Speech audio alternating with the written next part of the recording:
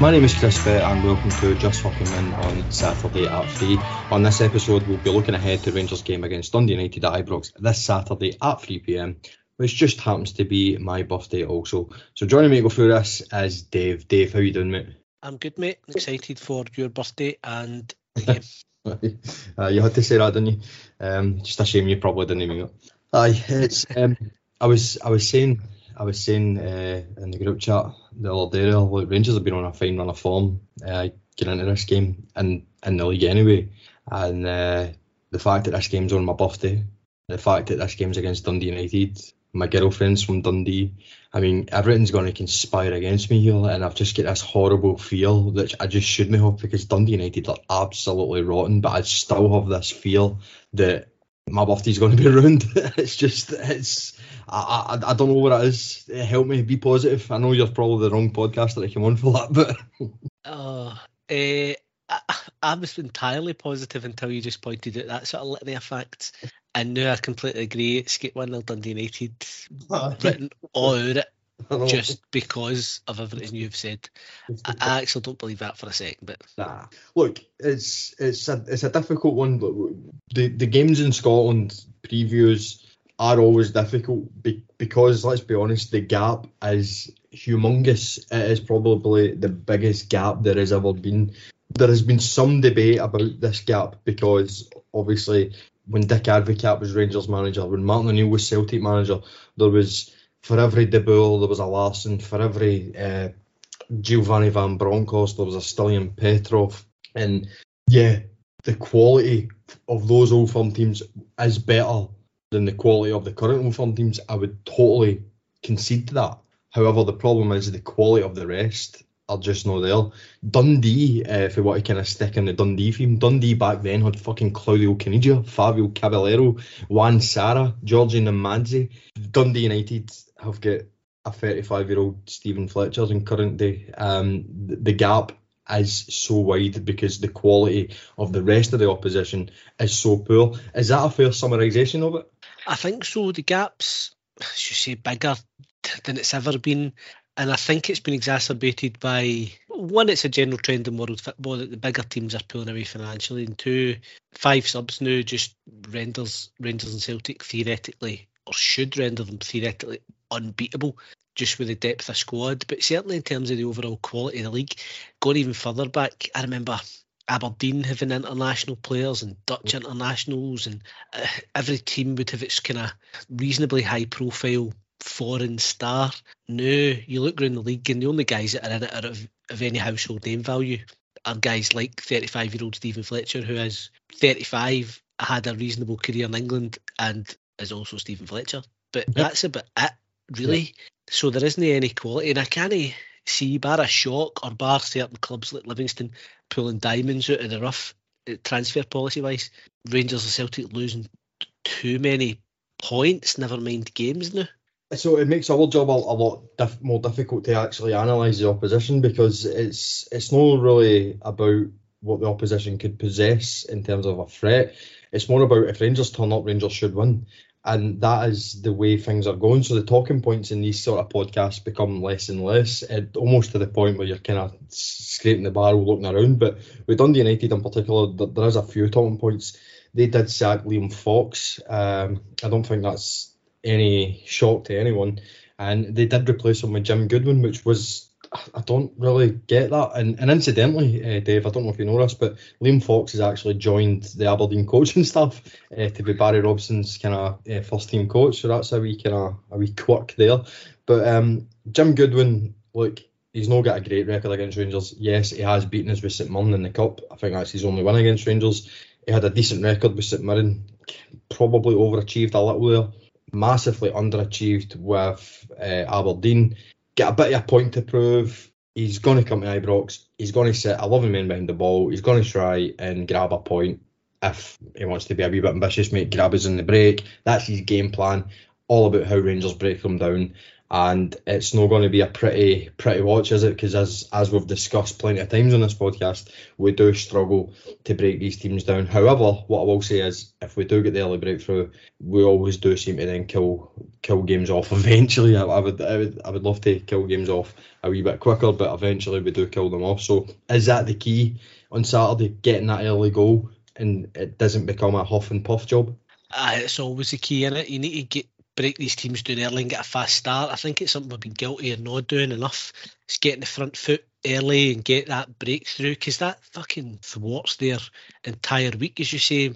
We mentioned it last time. I don't know if I was on the Motherwell pod, but every young coach in Scotland is an absolute thrall to this low block defensive, cut off the passing lanes, and Jim Goodwin will be the same. It always is. Sit in deep, 2 banks of 5, launch it as far as you can, get Stephen Fletcher to chase it. It's not particularly a scintillating league for Rangers and Celtic to play in that respect, albeit they should be capable of beating these teams. And, Dundee United in particular seem to, I know they tried for a few years to position themselves as your rivals. Their fans still feel like that. They're always going to come to Ibrox and massively raise their game and throw themselves in front of shots. So you need the early breakthrough. We seem to find a way of giving other teams it quite a bit at Ibrox, but there's no reason whatsoever why we shouldn't be pairing them in and getting going for the start and trying to open them up sooner rather than later. This is a team that's in probably one of the worst runs of form ever in the SPL, apart from the ones that have gone down with record points totals. They're bottom of the league, and it's only the fact that other teams are equally as bad that are keeping them in touching distance. So really, as a football match, this should be pretty much one-way traffic in terms of the direction of attacks and travel. And I'd like to see us really try and press the advantage of that first 15-20 minutes, because if that happens, then it should be game over. Listen, I try and be as respectful as I possibly can to our opposition. So I'm more respectful to some clubs than I am to others, but with Dundee United, I'm not even going to attempt to be respectful in any way, shape or form. They are a terrible football side, and in actual fact, I would believe that most Dundee United fans would actually agree with me there, to be honest. They are not good at all. If they get anything from us on Saturday, then we have failed miserably. It'd be a complete massive failure on our part. They've got a very ageing squad. Charlie Mulgrew, Stephen Fletcher, 2 stalwarts of that team. A couple of decent youngsters coming through. I think Liam Fox tried to blood 1 or 2 of them in, but you're not going to get much out of them in a relegation battle. Squad is littered with journeymen. Their keeper especially is a weak link there. Best player at Dundee United is probably Dylan Levitt. It was quite a sensational coup that Dundee United were actually able to sign him. Obviously, he was at the World Cup with Wales. He was on loan last season at Dundee United from Manchester United, and obviously his contract expired. But interest down south, and Dundee United managed to pull that off. He is one to watch, because he is a player that is far too good for Dundee United in their current predicament. Obviously, they've got Glenn Middleton that we know about. Probably could cause us 1 or 2 problems if we allow him to.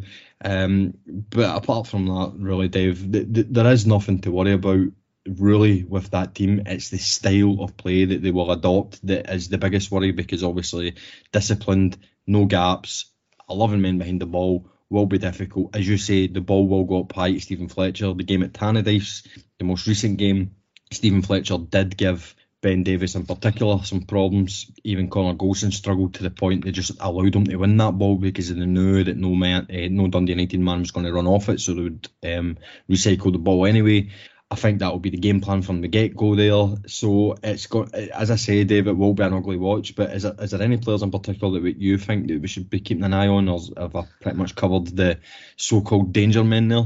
I think you've covered the players to watch, the ones that we would know about. But even the games at Ibrox, they've deployed Middleton as a secondary fullback almost, and made him do real defensive shift. Fletcher's mobility isn't what it once was, albeit he's still I've always rated him and thought he was a good player. Would have minded the signing him back in the day, but he's kind of game intelligence, game nous experience. But realistically, there shouldn't be anything there for us to be worried about. I don't expect anything other than a backs to the wall type performance, but as you say, with the personnel there and the attitude between the clubs, you're going to get a very, very dogged backs to the wall performance that's possibly out of keeping with where they're at in terms of their form. But realistically, it should be a matter of Rangers imposing the style and us getting our big players involved frequently. Taven Yilmaz, Kent and Sakala, whoever's chosen through the middle, should be seeing plenty of the ball, as well as hopefully Raskin. Hopefully he's back fit, and Cantwell in the middle. It should basically be those guys doing what they want up to a point, up until they hit that low block. I was going to bring up Raskin. He seems to be the kind of only recent injury doubt that we still have. Obviously, Kemar Roofe and Tom Lawrence, they're obviously not going to make any appearances at all this season. It'll be next season before we see them. Raskin seems to be the only one that is a doubt for this game. Now, this has been recorded before the press conference, so we don't actually know. Dave, I will be honest, even if he is fit, I don't think he's going to be risked. I think it'll be Kamara, Jack or Lundstrom.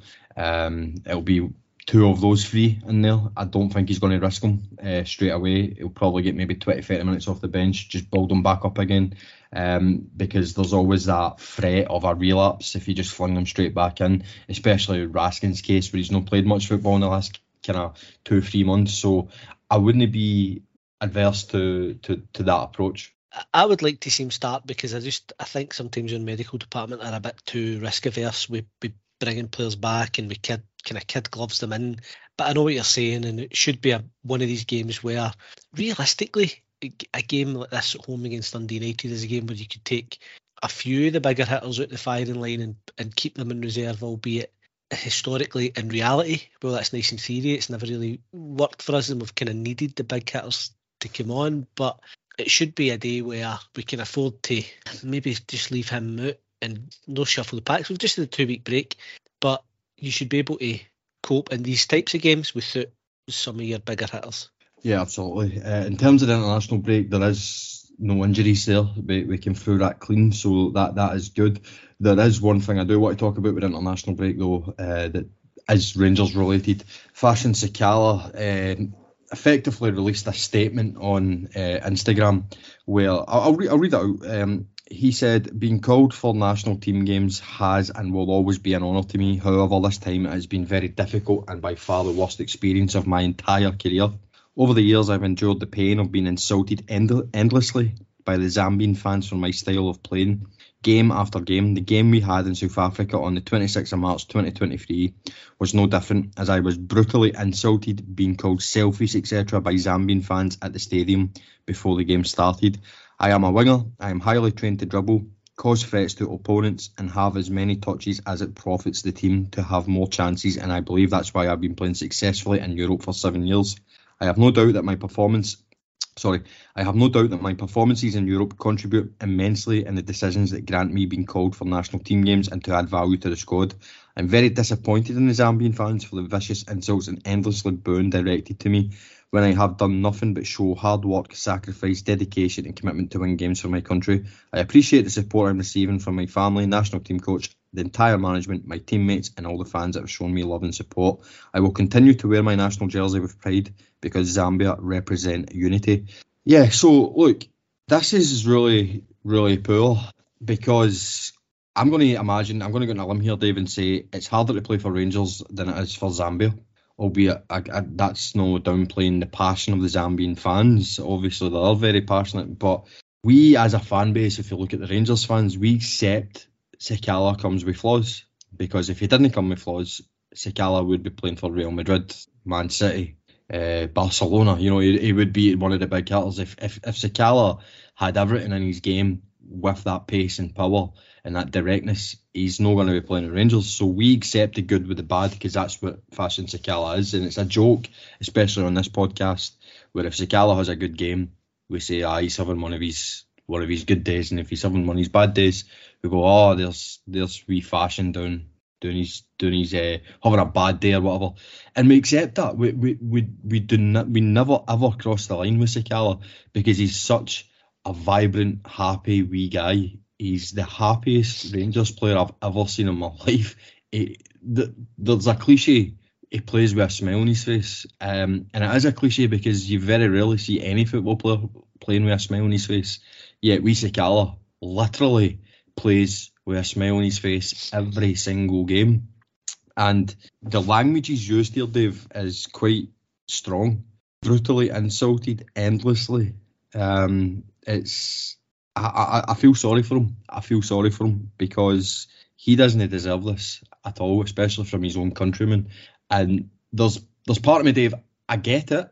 I know what they're frustrated about because it'll be the same things we get frustrated about. But crossing that line to a guy who's playing at a level that no many of these Zambian players will be playing at is a dangerous game for them to be playing, because what I'm reading into this is, if this continues, I'm chucking it.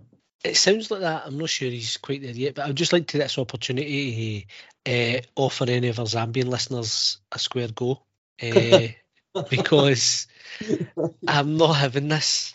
I'm just not standing for this, man. I'm quite a vocal critic. It's never a criticism. We criticise players and you do go, he's hope. But you always, some guys just have that innate lovability. And Fashion's like that, and I really don't know what it is they're expecting. Who else? Patson Daka? Yeah, that's it. That's it. But Fashion Sakala is probably the highest profile Zambian footballer currently, and I'm not really too up in my Zambian football to know if they've had any other higher profile players playing at any bigger clubs. He's probably the biggest and best supported club. So a message to the fucking Zambian country as a whole: wind your fucking necks in a bit and just appreciate him. Yeah, it's no good. I didn't see this coming either, because my ignorance obviously was he's a national hero because he plays for Rangers, he played in a European final, and he's doing all this fucking high profile stuff for the country of Zambia, and then he's very well spoken, he's a very happy wee guy. He's raised the profile of Zambia's charitable needs. He talks about his village a lot. He's very, very proud of where he comes from, and this must be a kick in the balls to him. And I'm you, Dave. I'm just not having it. I just want to be his honours. Absolutely, they just need to wind their neck in. As we know, I don't really care much for international football that isn't the big tournaments.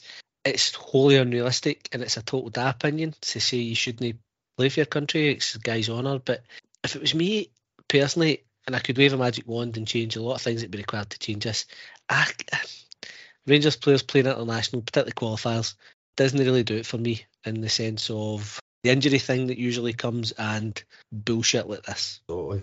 Staying on internationals, Dave, because it is very thematic. The Scotland game against Spain was obviously a very good performance. Ryan Jack wasn't involved at all, but one player that was involved that could potentially be a Rangers player next season is Angus Gunn. Now, I know we don't really always talk about transfer speculation on this podcast, but I think it's relevant here because it does look as if it is a realistic possibility that we could be getting in for Angus Gunn. Now, a lot of the chat is he's a decent shot stopper, decent command of his area, terrible with the ball at his feet. Now, I will say I actually think that's quite an accurate assessment of him, because from what I've seen against Spain, he was old school, man. That ball came to him, he was fucking launching that. And do you know something? I didn't hate it. What I did like was when every ball came into that box, he got it, and it was safe for him. Had a few decent saves, one in particular in the first half where he tipped one over. He's a big boy, must be about 6'4". We could do a lot worse than Angus Gunn, Dave. I would not be against that at all. I saw the game. I don't really care for international football, and I don't watch much of Scotland in qualifiers. Although it did dawn on me last night that I must only have ever watched at most 10 Scotland games in their entirety, and it's included both France games, the game they qualified recently, last night, the Italy game that they came so close to qualifying in, and Brazil at the World Cup '98, where they put in a kind of credible performance. So I think maybe all Scotland are missing really is me being on side. I think they just need to get back, just apologise to the various Rangers players they've wronged, apologise to us for what happened in 2012, and maybe make the strip a wee lighter shade of blue and try and get me back on side. I might be the lucky charm they need. Safe to say I'll be watching them much more. But Angus Gunn, I thought, looked competent, looked reasonably assured. Kicking was a bit wonky, but as you say, caught everything he was expected to claim, looked a fairly commanding presence. I don't really know an awful lot about him with that, but with the situation our goalkeeper's been in the last 18 months, his dad would be an improvement probably, and probably younger than Alan McGregor. So, it fills the homegrown quote as well, I would imagine. Although I don't know if he's association trained, but there's a number of positives there for me, and it's worth keeping an eye on. Only 25 as well, so he could be the Rangers goalkeeper for the next 15 years if he has the same career as Alan McGregor, who I will come on to here because Michael Beale had a few comments praising Alan McGregor's professionalism, his dedication and his work rate and his willingness to learn even at the age of 41. As he approaches his 500th Rangers appearance, which could come on this Saturday. But I think Beale all but confirmed it will actually come this Saturday. Beale then said something that has worried some Rangers fans, and the clickbaiters have absolutely loved it because it's obviously got them some hits on their website, where Beale said that he will make his 500th appearance this weekend and many more after it, which suggests, in some lights, not my view. I'm worried about it, but I don't think it's going to happen. But it could be interpreted that it suggests a new contract might be in the pipeline there.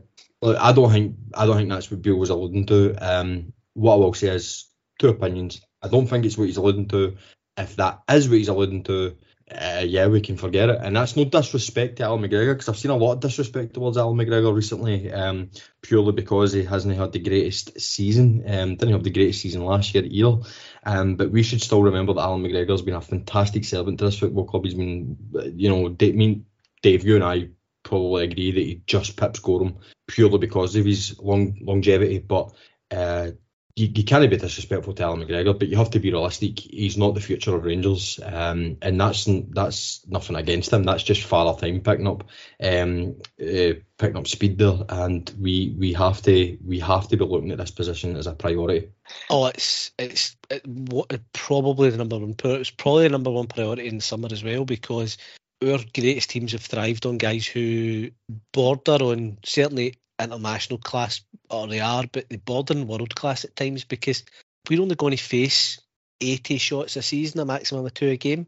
So the concentration levels and ability to save the ones of them that are going in the top corner is necessary, and we can't get through a season as Rangers without a top class goalie. We've learned that at times painfully, but we've had a kind of we should have had an unbroken lineage for Woods to Gorham to Kloss to McGregor almost, and in between that, the ones that have been in, none of them have set the heather on fire. Nobody's really honourable mention in the lower leagues to Foderingham, I suppose, but would you have him back? Probably not. We need a guy who is at the top of his game in that position, and it needs to be addressed a matter of urgency. And this is the first time since McGregor came in, we've been in the top flight, where we've had to actually proactively recruit for that position. Obviously, Kloss we spent an absolute fortune on. Gorham we signed the Scotland international keeper.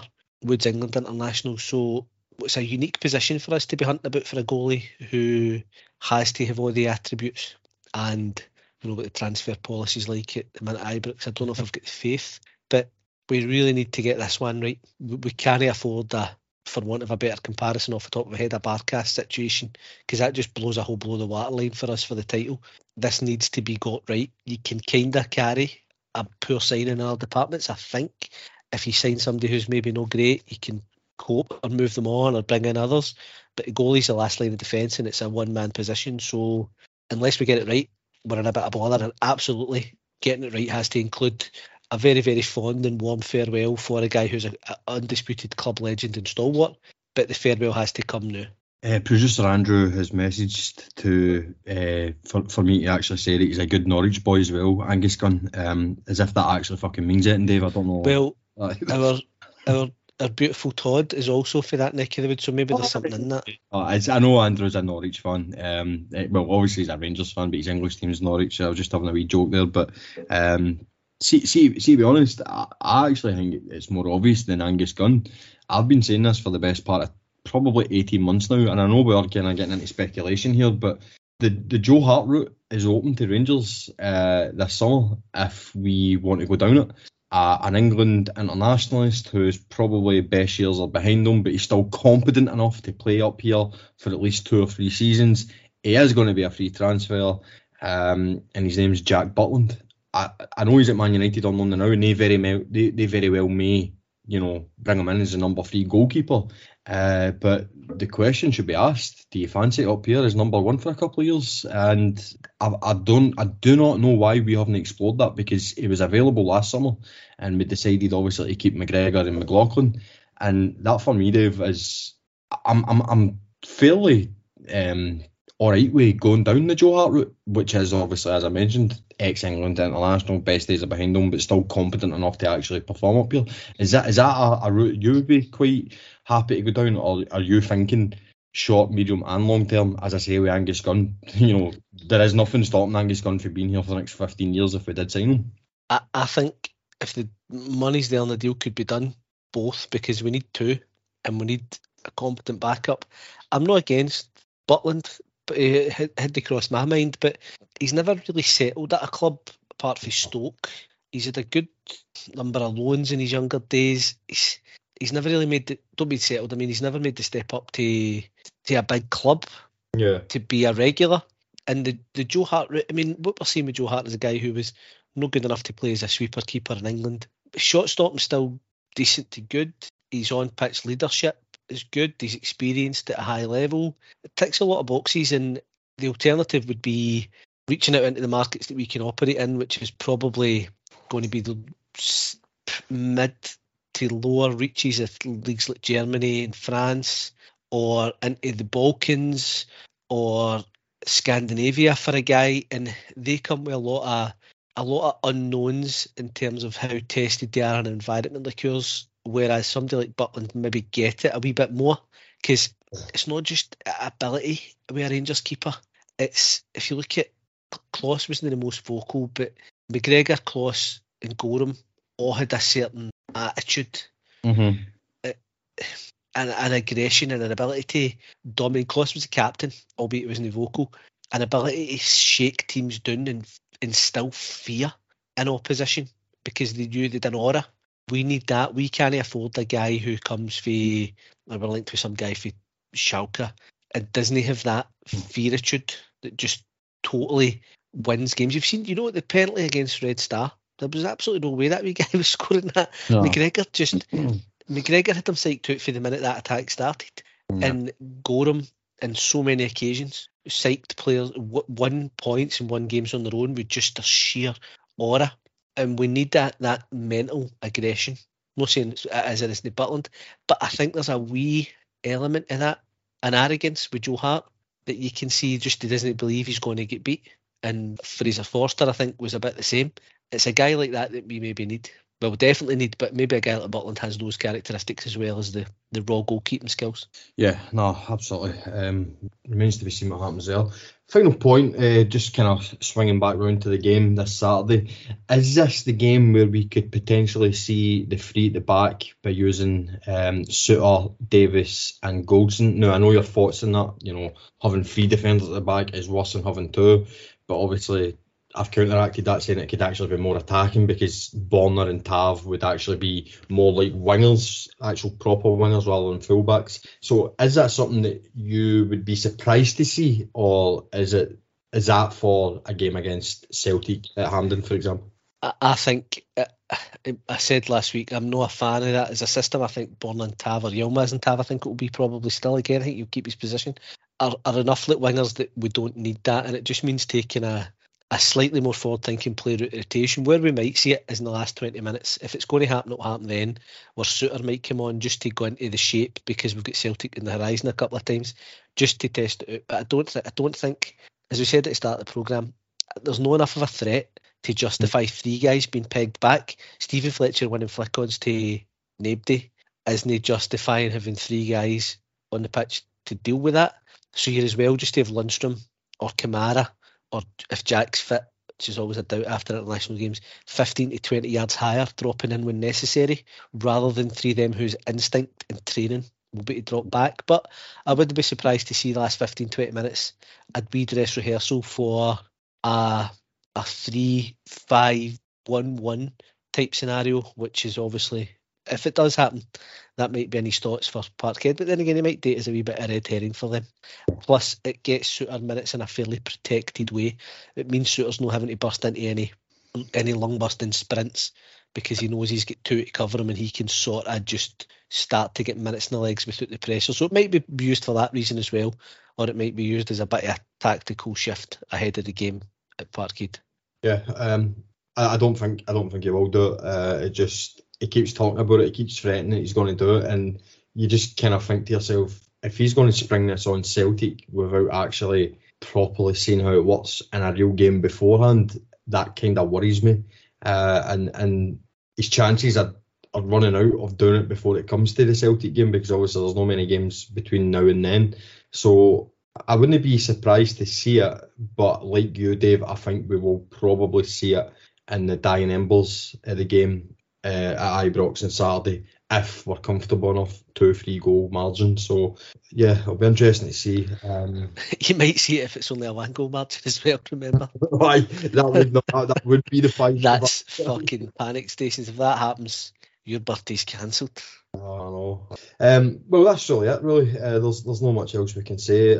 It should be a comfortable afternoon. Comfortable enough, let's just say. And if it's not, then there's something seriously wrong has happened. But look, it's my birthday. I'll take a 1-0 win now, just so that Rangers haven't ruined it at all. You know what I mean? I mean, a 1-0 win against Dundee United at Ibrox still is kind of putting a wee dampener on my birthday, but I'm still not in a bad mood about it. We're going to have to do a massive sort of apology when this entire podcast comes back to bite everybody in the arse. Can I set myself up a wee bit? Aye, don't put this out till after the game. How about that? Which means that we might not need to put it out at all. Well, that's kind of what I'm getting at. Aye. No, look, we'll obviously be back to review the game at some point next week. So all that remains for me to do is, first of all, thank the listener for listening in again. We're on Facebook, Instagram, Twitter, TikTok, YouTube, Spotify, Apple Podcast, Amazon Music. Anywhere there's social media, we will have a presence there somewhere. So if you could like, subscribe or follow us on any of the platforms, that would be very much appreciated. And finally, Dave, thanks to you again, mate. Cheers, mate. Pleasure. And we will be back next week reviewing this game. So join us then. Thanks very much.